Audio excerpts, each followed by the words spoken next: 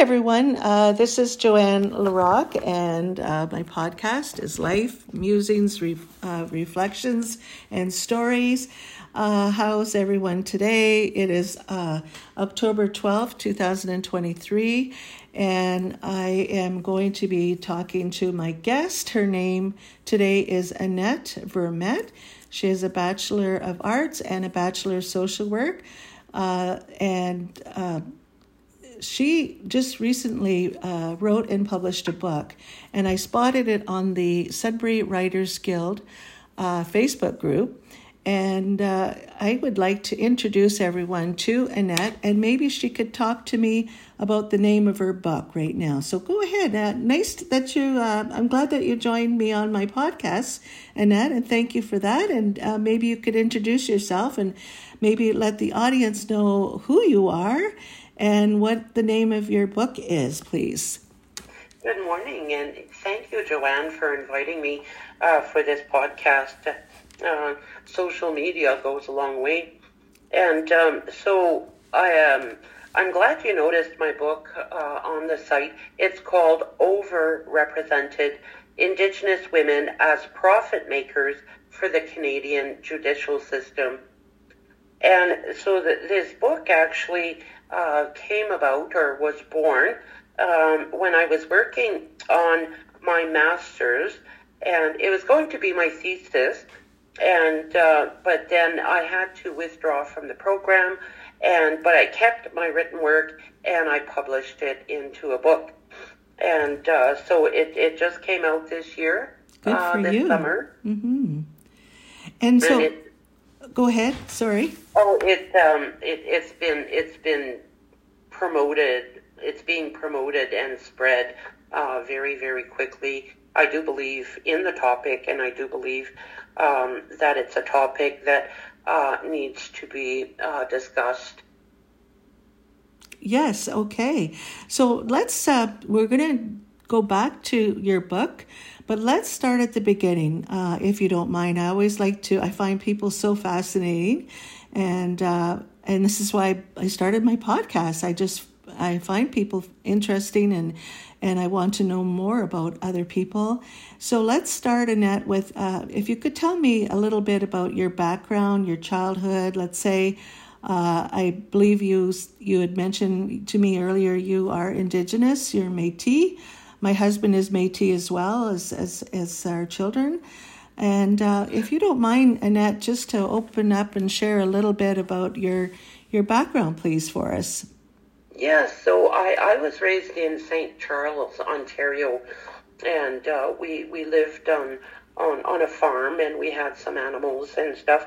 But one of the things my father used to do is bring us, on the land and show us that we can harvest this and eat that and make tea out of this and whatnot.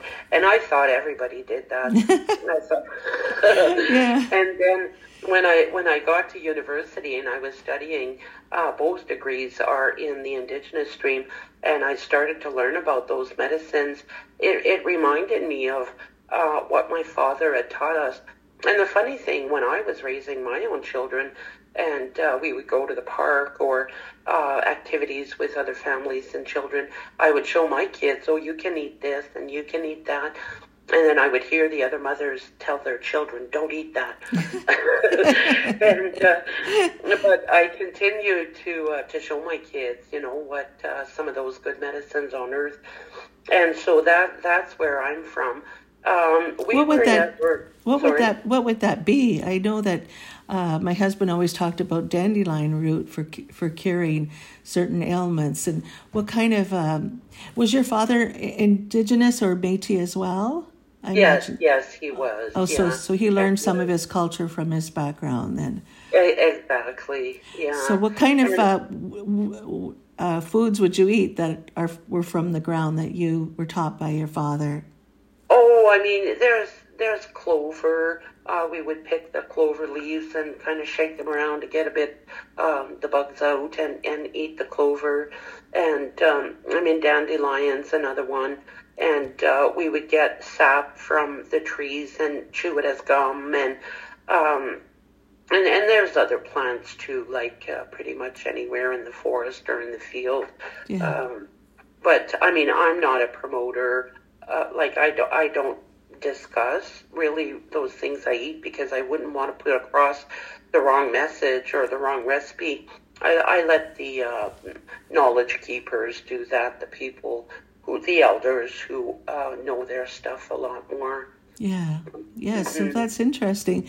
So you grew up with an Indigenous background and a Metis background, and so this was in St. Charles, which is between Sudbury and North Bay, Ontario. That's for our listening audience, because we have audience members all through Canada, in the United States, some in India, and so on and so forth. So a lot of the people might not be familiar as to where St. Charles is. So it's a small kind of farming community, isn't it? It is. Yeah. Mm-hmm. Yeah. Another little funny story too is I always thought baked beans were a French recipe. And when I was in university, and every event that we attended, every social event, there was baked beans on the menu, on the Indigenous menu. Oh. And I made a comment one time, and to the group, and I said, like, isn't that like a French recipe? And it's not, because I claim it as French Canadian, because my grandmother, we called her Nanny, Lynn Dupuis Millette. Whenever we went to visit her, my parents with the 6 kids would go to visit Nanny and Pappy, and she always had this big cast iron pot that she cooked baked beans in, and it was the best. And I always thought, oh, that's my French background. But it's from an Indigenous background, you're saying? It is. Well, there you go. Yeah. So, I mean, a lot of people have tried, I suppose, to claim it as their own. But, I mean, beans was one of the 4 staples in the Indigenous menu, hundreds and hundreds of years ago.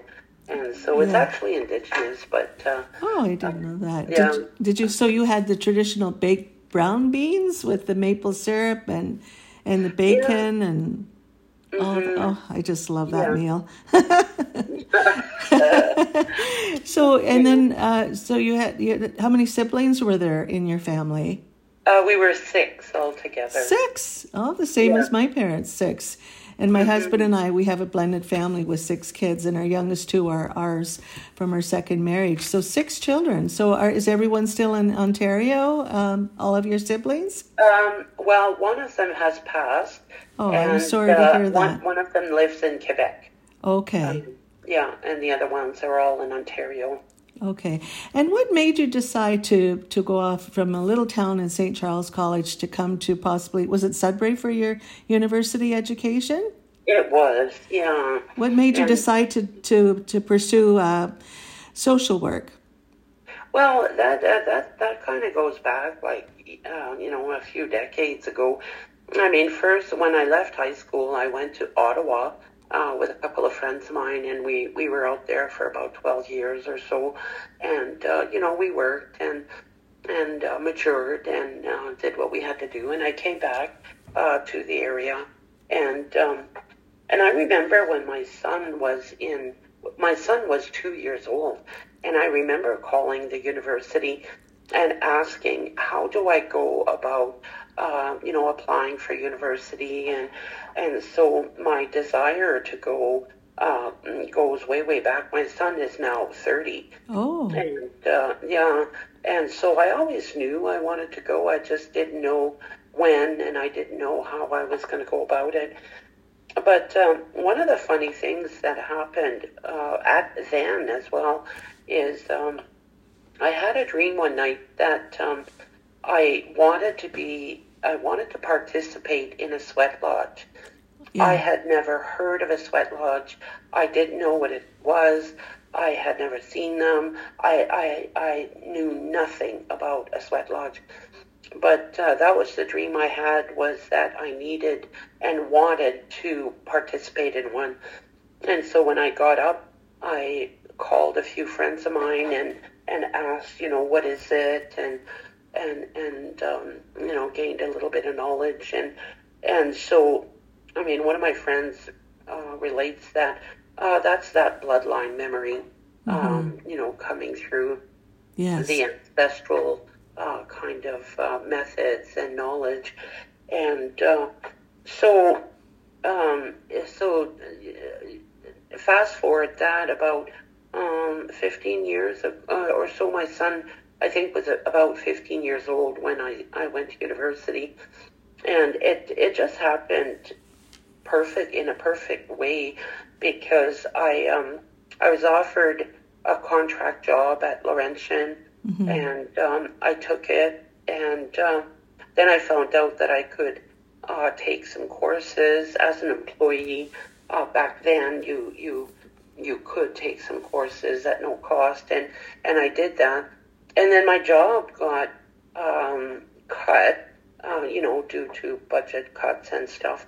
And that's when I decided that I already had 1 year under my belt, and that I would just keep going. And so when my job was cut, that next September I started university full time. Mm-hmm. And it wasn't easy either, because my kids were teenagers. How many kids do you have, if you don't mind me asking? I have 2. Okay. I have a daughter and a son. Oh. And were you? So you're a single mom then? Yeah. Boy. I was just newly a single mom. Wow. And determined to make it. Good for you. And I wanted to teach my kids that we always have choices. I didn't want to put negative ideas in their head, or, that I'm doing this for any other reason other than advance. And so I told them we always have choices. And that's how I got to go to university. I am so proud of you. I just met you, but I'm already so proud of you, Annette. Good for you. Thank you. And the thing is, when I started university, I was 45. Oh, my goodness. My goal was to graduate when I was 50. And 5 years. Which was a reasonable timeline. And I did it. Oh, my gosh. I graduated in May of 1 year, 2012. And I turned 51 the next September. Good for you. I'm so proud of you. It's never too late to go back to school. No, it's definitely not. Yeah. And why social work? What was the reason? Go ahead. Yeah, what was the reason for social work? Well, I knew that my job was going to be cut. I knew approximately, my last date, and I started doing my homework, looking at which program I wanted to take, and, what kind of work would be, effective for me for the rest of my life, even in older age kind of thing. Yeah. And social work was one of them. And the Indigenous one really stuck to me because I read the literature, and I really appreciated the holistic approaches in healing and the holistic courses that were part of it, and it stuck to me like glue. Oh. I knew without a doubt that was my program. Yeah. And so after you graduated, and congratulations. Yeah, thank you. Yes. After you graduated, did you secure employment at that stage? Yeah, shortly after, a couple of months after I graduated. Here's the rest of the story too. Is while I was working on that degree, I also took additional courses, an overload, trying to earn, some additional credits. And so in the end, when I graduated, I actually had a degree and a half. And so that summer, after I graduated in 2012, I took a couple more courses throughout that summer to bring me even closer to that other degree. Mm-hmm. And once those courses were done, and I got a job right away with the hospital here in Sudbury as a social worker. Oh, And concentrating more with Indigenous peoples, is that, or just no, with the general it was the population? general population. And how did you find that kind of work? I've never done social work. I did some work that was kind of like that, vocational counseling, but not social work. Did you find it stressful? I know, briefly I worked for the Children's Aid Society, but not in the social work area. And there's a lot of higher incidences of stress where social workers would go home at the end of the day and they couldn't stop thinking and worrying about the child that they might, be worried about, let's say. How did you find working at the hospital? Yeah, there were some stressful cases, absolutely. You worry that, people who have expressed,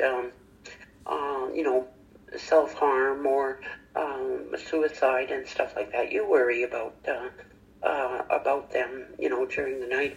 But I always adopted a method that if I'm only going to see this person once, and that was very, very likely that I would only see them once, what is the best I can tell them? What is the best I can do for them if I only get to see them once? And that method really worked for me because I was able to be transparent with people and honest and be very helpful in finding resources and solutions and coping methods and, a plan to come back and see me or see another worker. Yeah. And so that was my favorite opening, is what is the very best I can do for this person. And that is a commendable aspiration for sure. Can I just jump back to your parents, please? You mentioned your father was Indigenous or Metis. Did he happen to attend residential schools? No, he did not. Okay. No, my father was raised in Quebec. It's about an hour past Quebec City, in the township of... Was it Buckingham? Buckingham? No, Comté de Bellechasse. Okay. Yeah. So being Métis. There's a St. Charles, actually, in that county as well. Oh, my goodness. And what about your mom? What was her background? She was raised in St. Charles, but her maternal family was originally from the Embrun area, just past Ottawa. And her father was from Île aux Allumettes, which is just over the border at Pembroke. Okay. I don't think it's called Île aux Allumettes anymore, but it's... There's a Calabugie near Arnprior. On the other side, okay. just over the Ottawa River. Okay. Yeah, there's a place called P something. One of my friends, Mary Louise, brought me there because it's very beautiful. Yeah. Yeah, so... No, is that where Pontiac is? So your mother her background was French speaking or heritage, or? Yeah, so, yes, we've always been French speaking. Okay. And, but both my maternal grandparents have that Métis heritage as well. Okay. There's a few relatives of mine who did some research, and I've never really looked into it. I don't know if you know the elder here in Sudbury, Juliette Denis, and I was sitting at one of her presentations one time, and she had on the board some of her relatives, and I recognized like 5, 6, 7 names. Oh my goodness! As she was speaking, and these were her uncles and great uncles and stuff like that.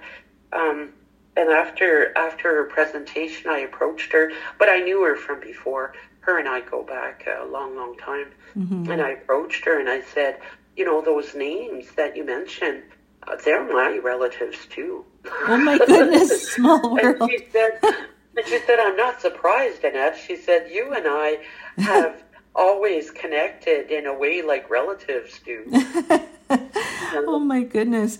So then you worked for the hospital. Was it the General Hospital or the Memorial Hospital here in Sudbury, Ontario? It was the new one there, the Health Sciences North. Oh, Health Sciences North, and formerly Laurentian Hospital. Okay. Yeah. So you worked there, and then are you still working there, or you're a professor at one of the colleges now, you had mentioned to me earlier? Well, yeah, so in between the now and back then at the Health Sciences North, that was in 2012, I also worked for Nipissing University counseling students, and then I started to expand in Ontario. My husband and I went to Chapleau, Manitouage, Marathon. I did a little bit of work, a little bit more up north, like Long Lac and that, and Iroquois Falls. Then we came back. Well, after Timmins, we lived in Timmins a couple of years, and then after I came back, I worked in North Bay. And now we're back in Sudbury. And it's because the grandkids are here now, and we wanted to be closer to them.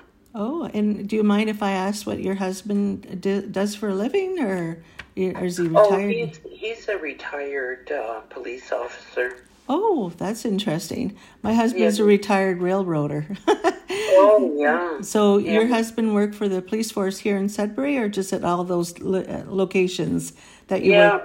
All locations. Yeah, he's OPP. Oh, he's OPP. Oh, that's great. Yeah. And, he lived a little bit everywhere, too. Yeah. I just interviewed my friend Noella Rinaldo from Timmins, so I don't know if you know of her. She's always on the news talking about the city of Timmins. But small world. We used to live in Abitibi Canyon, which is north of Timmins. Yeah. Fraserville. Yeah. My father worked for Ontario Hydro, so I certainly know the north, Northern Ontario for sure. Now let's talk about your amazing book. There's a lot of buzz out there about your book, and again, it is entitled Indigenous Women as Profit Makers for the Canadian Judicial System, but the actual name or title of your book is called Overrepresented. So you were working on this originally as a thesis for your master's, but what inspired you to write this book, Annette? Well, as a social worker within these northern communities where I worked, the topic of legal issues came up a lot. And it's funny because every organization I worked with, the cases or the clients that presented with legal issues were always assigned to me. And it is a passion that I have. I mean, I feel for people and women especially who have been wrongly involved with the law, and especially in northern communities where services are not always available. And I went through this myself in one of the northern communities. I was looking to get a new social insurance card because mine had broken, and the federal government office would come from a slightly bigger urban center and come to this small community once every 2 months to help people, with their cards and IDs and issues and whatnot. And then I had made an appointment and waited 2 months, and all of a sudden, it wasn't even winter, and this person who was supposed to come declined. Apparently she was sick, and they just didn't come. And so that was put off for another 2 months. And I found that so restrictive.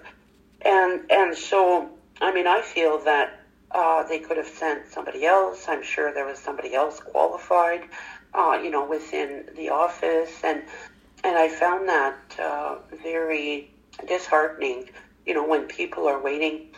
Now, the other thing, too, is the court system. In those small communities, the court only occurs maybe once a week, once every 2 weeks. And if something happens that you can't get to that small village or city, then you're labeled as defiant. And so, I didn't realize that. So the victim is labeled as defiant because they can't access the court system. Let's say would that involve, let's say, domestic abuse per se? Oh yeah, sometimes it is, and other crimes or supposedly crimes. There's been a lot of women on my caseload that were wrongly accused, and the unfortunate thing is they've got to pay, several thousands of dollars as a retainer or as a commitment kind of thing. And then when they're deemed not guilty, they don't get that money back. No. And so that was another discrepancy that really, really hurt me, because people are working so hard for their money, and they're being wrongly accused and stuff like that. What would some of the crimes be that they would be wrongly accused of that you ran into yourself with some of your clients? There was one incident and I'm not going to mention the community because these communities are small. Oh yes, I know. Scenarios can be identified. Oh easily. Yes. But in one of the communities, I was walking home for lunch one day, and I noticed all these unmarked police cars, and like a lot of them, 10, 12 of them kind of thing. And I thought, something's going on here. And sure enough, the next day, I get clients in my office who the prior day had been charged or accused of a crime. So one of them, the people were in a group, and what was this one lady was living with a relative because her house or her apartment was being fumigated, and oh my gosh. And because she was there, she was charged with drug offenses, and so what she did is, at her sister's urgency, she went to the hospital right away and got a blood test. And so, of course, there's no drug in her body. And her sister at the hospital, and I didn't even know her sister. I didn't know the client either. And her sister said, first thing tomorrow morning, you show up at this lady's office. And I always wondered why. But it's because people knew in that community that I was going to fight for them, and I was going to counsel them and try to make things right. And so my reputation had already been known in the community, that helping women who are accused of crimes and stuff like that. Mm-hmm. So you were in the legal system, that I would be their advocate for them. Good for you. That's amazing. And then, as far as, did you experience seeing any women charged with or men charged with human trafficking that far up in Northern Ontario? Well, not exactly, but I mean, there's been a couple of clients that I got to see in, let's say, as an urgent request at the hospital, in crisis mode kind of thing. And I never really got to know their story, but I always wondered, what did they come to this community for? Yes. And two of them for sure were in fear of their life. Oh. And so, but I never got to know what their full story was. Mm-hmm. I can only go with the solution sometimes. If they're not going to tell me, they're not going to tell me. No. And that's okay, but I still have a responsibility to make things right for them in that moment. So was it trafficking? I don't know. But other than that, I haven't come across any. No. Mm-hmm. And well, it seems to be more prevalent now. So would you say seeing these or having these experiences with women in these Northern Ontario towns that experienced an unfair lack of judicial system that they couldn't access, and then if they wanted to access, they had to pay huge dollars for a lawyer, to retain a lawyer. So you saw this in Northern Ontario, and you could only go to court, like you say, once a week, if that, and it would be a lawyer from out of town, so there'd be travel expenses, I'm sure, involved. So this is what inspired you, thinking back on your history of being in these Northern Ontario towns. So I'm speculating then that this is what inspired you to write this book, and how the Indigenous women in particular how profited from this lack of access.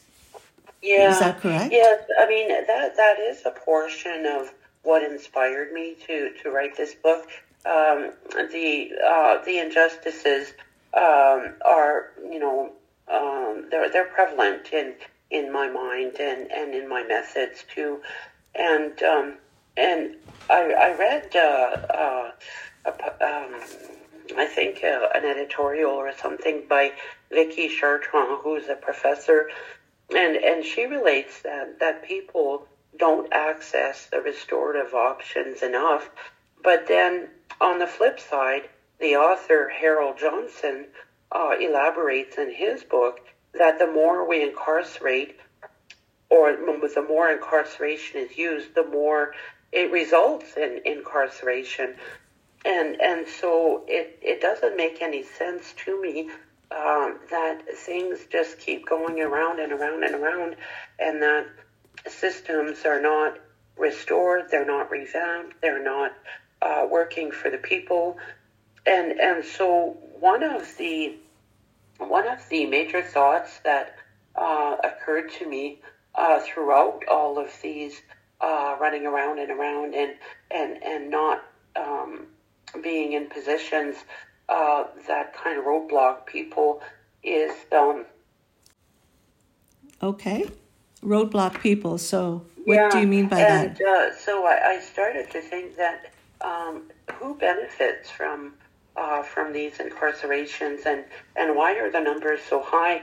Vicky Chartrand elaborated that back then in 2018 that the rate of incarceration for Indigenous women was at around 50%. It's actually now between 50 and 52.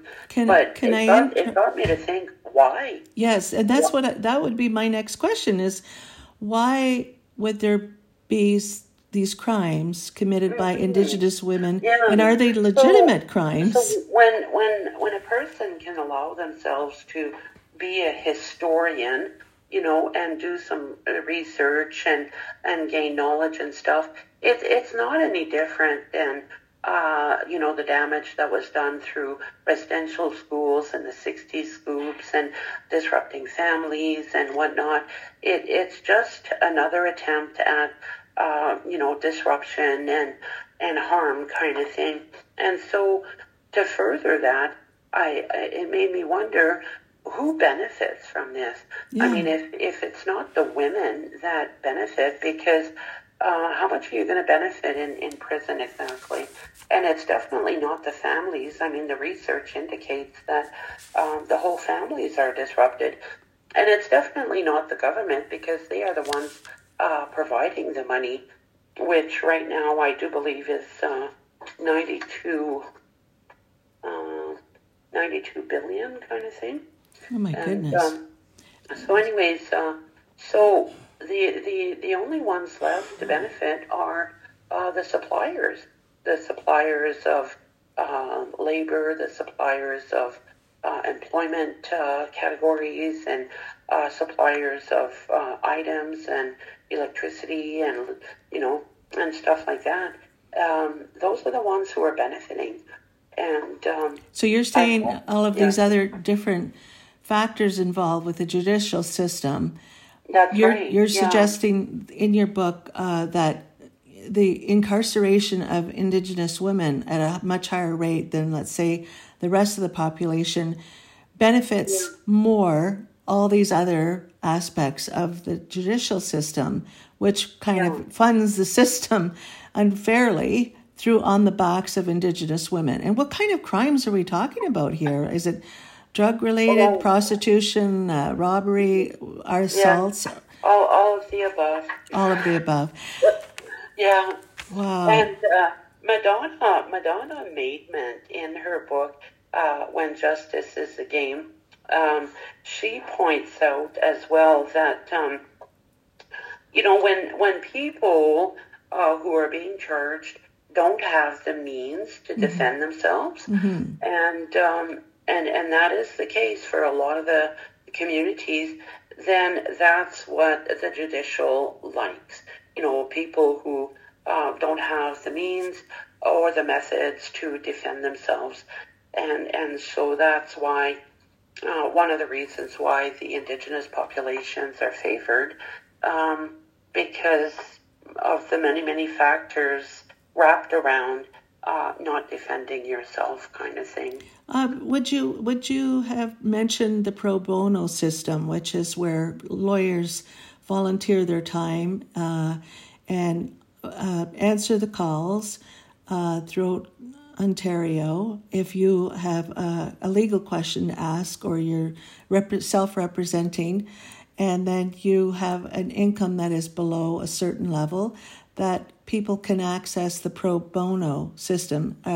Have you ever brought that up with some of your clients? Actually, I didn't, because I've never had any luck with that. Okay. I mean, even in questions that I had in my personal life, they only answer yes or no.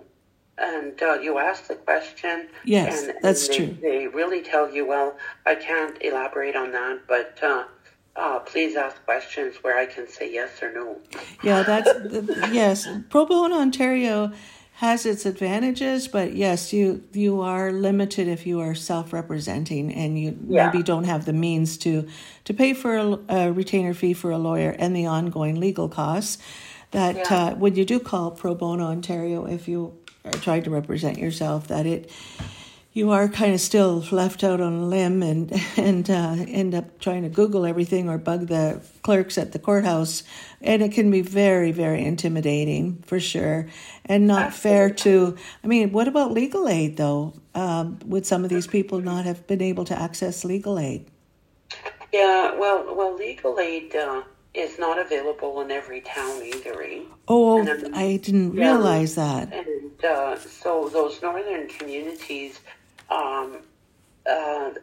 don't qualify, let's say, for legal aid because of distance. But there is also now an agency based out of Thunder Bay, and they have several offices now throughout Ontario. But their catchment area is limited as well. Mm-hmm. And I can't remember their name there. There is an office in Timmins, Thunder Bay, Sioux Lookout, and Kenora, and those areas there. And they have a holistic team. Oh, I never heard of that before. How can the legal system change in Canada to help vulnerable persons who might inadvertently or on purpose get involved with the criminal aspect of life, or sometimes let's say a woman is being abused and she fights back and kills her husband, let's say, or the child assault, sexual assault happens to a woman and she fights back, or to a young man, let's say, if he's being sexually abused by his hockey coach, let's say, but they're Indigenous also, or less fortunate as far as money's and income concerned. How can the legal system change to help people in Canada? Sorry, that was a long-winded question, but that's the what I write in my conclusion in my book here is, I mean, yes, absolutely, changes can occur. Change is always a very slow process, but I mean, Thunder Bay has the legal center there that the Ontario government and Thunder Bay are collaborating on, and they have a team there as well.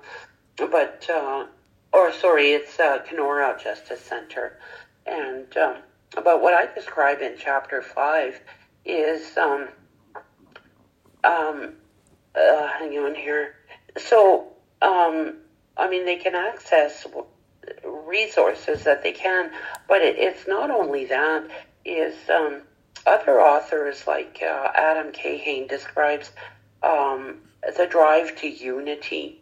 I mean, he is an author who favors and works towards, community healing, and he describes the drive to unity, and a description of that would be. And this is in your book, in Chapter 5. Mm-hmm. So, I mean, he describes that the drive to everything living realize itself, as well as the drive to reconnect and make whole that which has become or appears fragmented. And that's exactly the legal system. It's fragmented. And not every province does it the same way. Not every town does it the same way. And stuff like that. So in order to reconnect those fragments of a socially complex challenge, such as the practice of incarceration, the system must be viewed as a whole. So as a whole is where those offices and agencies and people and professionals actually come together to work, which is what the Kenora Justice Center does. So there is some change. In that holistic approach, you get the diverse perspectives and interests, the competing voices and ideas, and they all purposely come together to reconcile failures and successes. And so, I mean, what I think I'm trying to say is, let go of the ego. Yeah. And we're talking about people here. We're talking about humans. We're talking about people's futures and family disruptions and whatnot.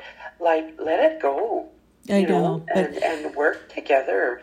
It can be done. It is being done in Norway. Yes, let's talk about in Norway. Let's talk about Norway. They seem to be at the forefront of changing, the method of retribution and making it more of a workable system. What is Norway doing that we could learn from in Canada, in the United States, as far as helping less fortunate in the judicial system? What is Norway doing? Yeah, so Norway, first of all, report one of the world's lowest rates of recidivism. And Canada and the States are very high, but there's other countries too. But Norway reports one of the lowest. And so their model of alternative penalties include the obligation to work, do community service, attend those regular meetings with the officials. They wear an electronic monitoring. Okay. And the recidivism is so much lower. Right now, when I wrote the book in 2000, or when I started 2020, 21, with a population of 5.1 million, the offender rate is in Norway is 0.0007. 0.0007. Yeah. That is 0.007. That's incredible. Wow. And in Canada, with a population of 38 million, the ratio is 0.001. 0.001.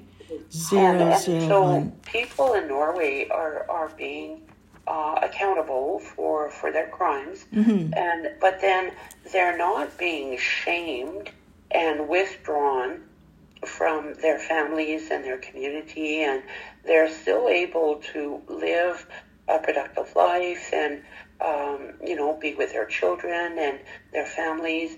And so they're not being shamed and isolated the way Indigenous people are being treated here in Canada and the States. It's yes, I'm sure in both countries. And do you foresee you do foresee a method in Canada that you foresee possibly change, but who would be the advocators for this change? Would it be just regular folk like us that, would demand from their politicians to try to change the judicial system, or would it be chiefs from different First Nations communities saying, okay, we've got to make this better? Who would be the ones that would actually initiate change in Canada? Well, it won't be just one agency or one group of people, that's for sure. It's going to be a collective creation, like Mr. Kahane, the author, says. It's got to be collective, and that's how he models the solutions to social challenges. He, as a speaker and as a motivator. He always adopts a method of collective creation. And I mean, in the book, I talk about synonyms and words, descriptive words that lead to a solution or even a portion, and words such as realize itself, reconnect, make whole, contribute to development, and synonyms and these come from Adam Kahane, synonyms as well, such as regenerate, revitalize, and alliance. Alliance, that's what we're talking about right now, is it's not going to be just one person or one group. It's going to have to be an alliance. But, I mean, as a general population, a person, an individual, can be a historian.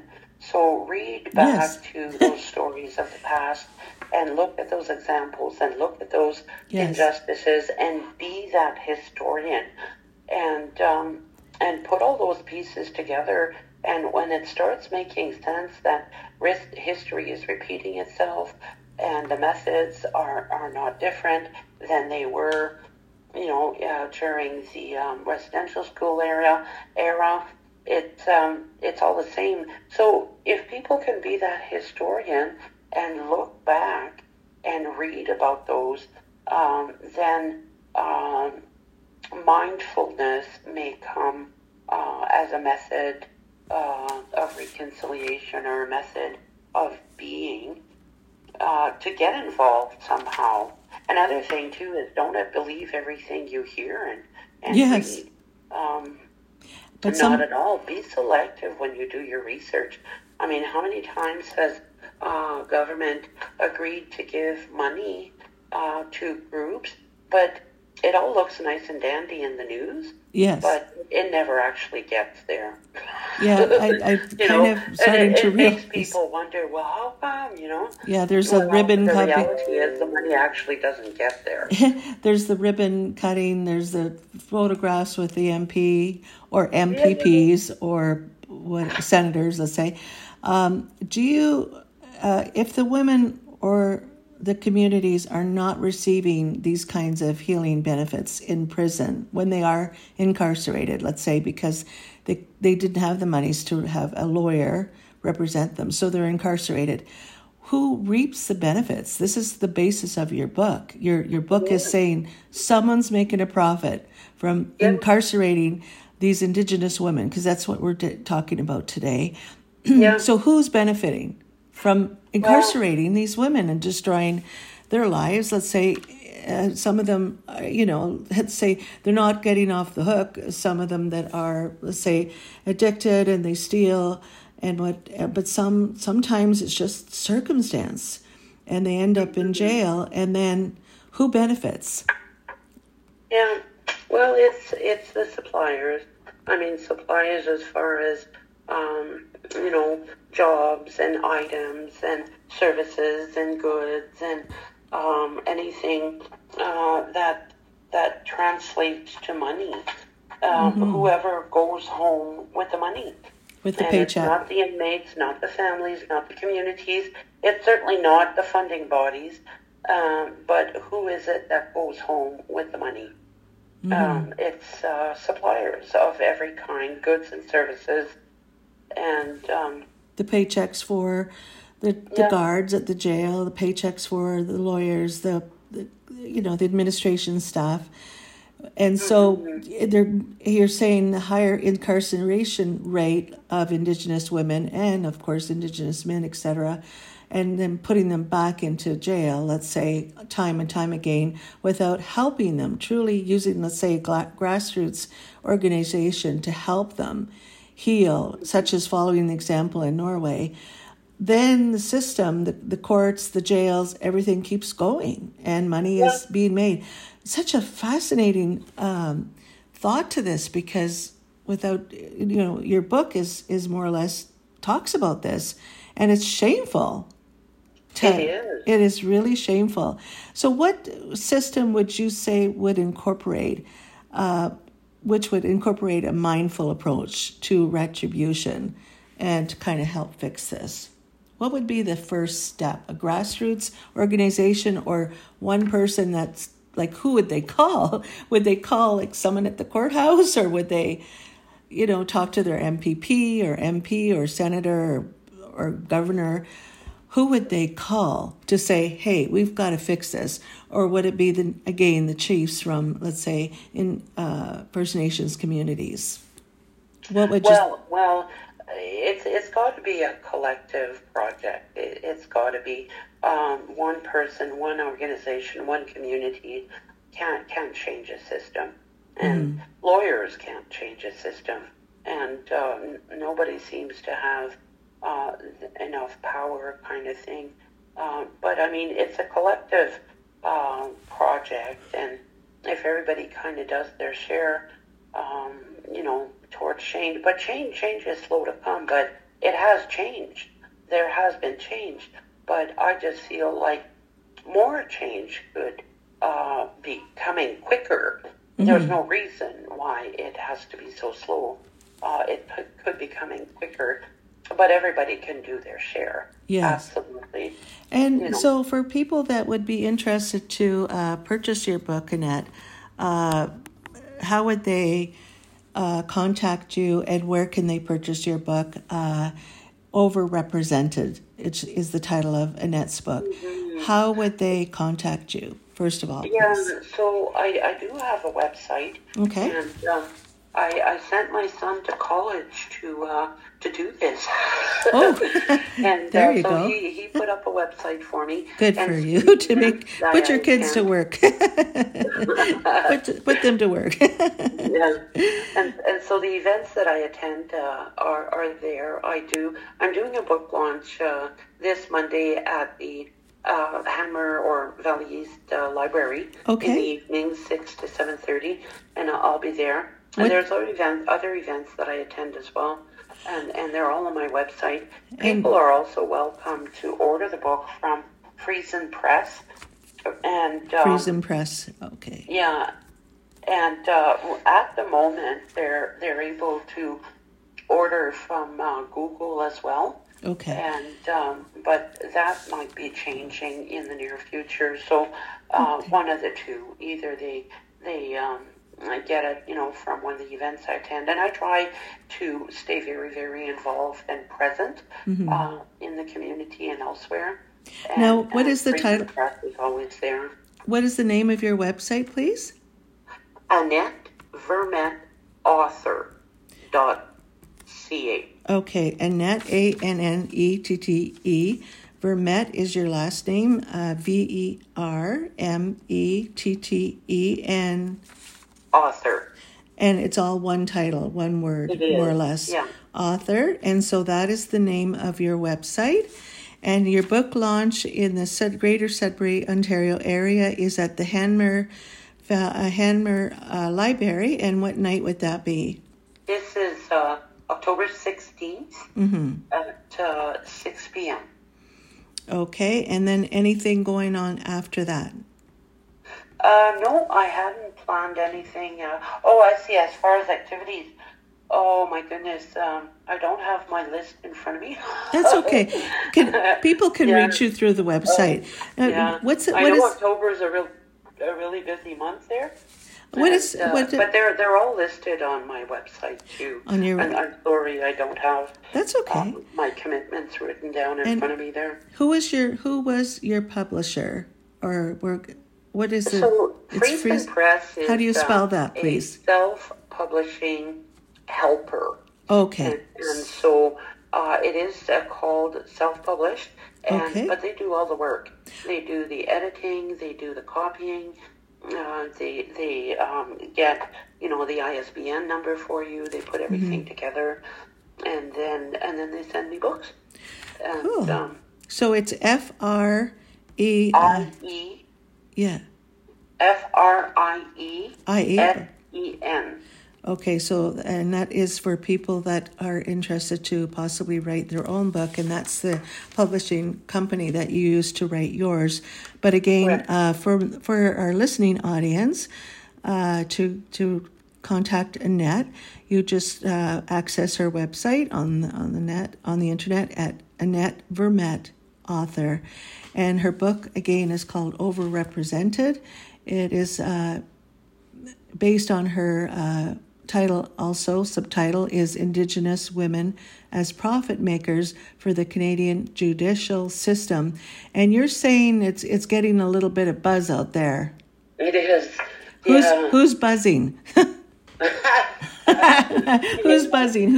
Who's like clutching their pearls right now, saying, "Oh my goodness, how dare she talk about the judicial system profiting from incarcerating Indigenous women?" Who's clutching their pearls? I want to know. Well, that one's going to have to wait for the next story. Oh, darn. I'm still trying to wrap my head around that one. Yeah. But, I mean, my Métis elder, Juliette Denis, when she read the book and provided, a piece for it, she wrote a very interesting and compelling perspective related to a significant current challenge. It merits serious consideration. And I was hoping she was right that it would merit serious consideration. And so that is the buzz that's going around right now. Ooh. And I'm happy for that. Good. Well, hopefully the podcast that we did today will also generate some buzz, and you can share all you want to all your people, and don't forget to hashtag. I use hashtag a lot when I promote something. So, well, thank you ever so much, Joanne. Oh, I thank you for being my wonderful, interesting guest, Annette. I really enjoyed our conversation, and thank you for bringing such an awareness to something I never thought of before. That they want to keep the wheels turning, and instead of healing and making a change and then being innovative like the country Norway, saying, maybe there's a better way to treat human beings. Yeah, there is a better way. I applaud you for writing this. Did you end up getting your master's, or that's still on that's on the back burner maybe? Yeah. I decided to write instead. Well, let's hope you make the big bucks, and also be involved with possibly an organization that might, get together and say, okay, let's make a trip. Let's go to Norway. Let's learn from another country that's doing this a little bit better than we are over here in Canada. Let's go check that out. Yeah. Well, you have a wonderful day. Thank you so much, Annette, for being my guest, and I'm so proud of you for doing what you did and becoming educated in social work, and then writing a book and bringing an awareness to something that most people never had any idea about. And I appreciate that. So you take good care. Thank you so much. And reach out to me any other time. If you have another book you publish or something comes up, I'd love to hear from you again. It is coming, actually. Okay. That could be for another episode on my podcast. It will. Yeah. All right. Thank you take so care. Much, Joanne. All righty. Bye-bye. Take care. Bye-bye.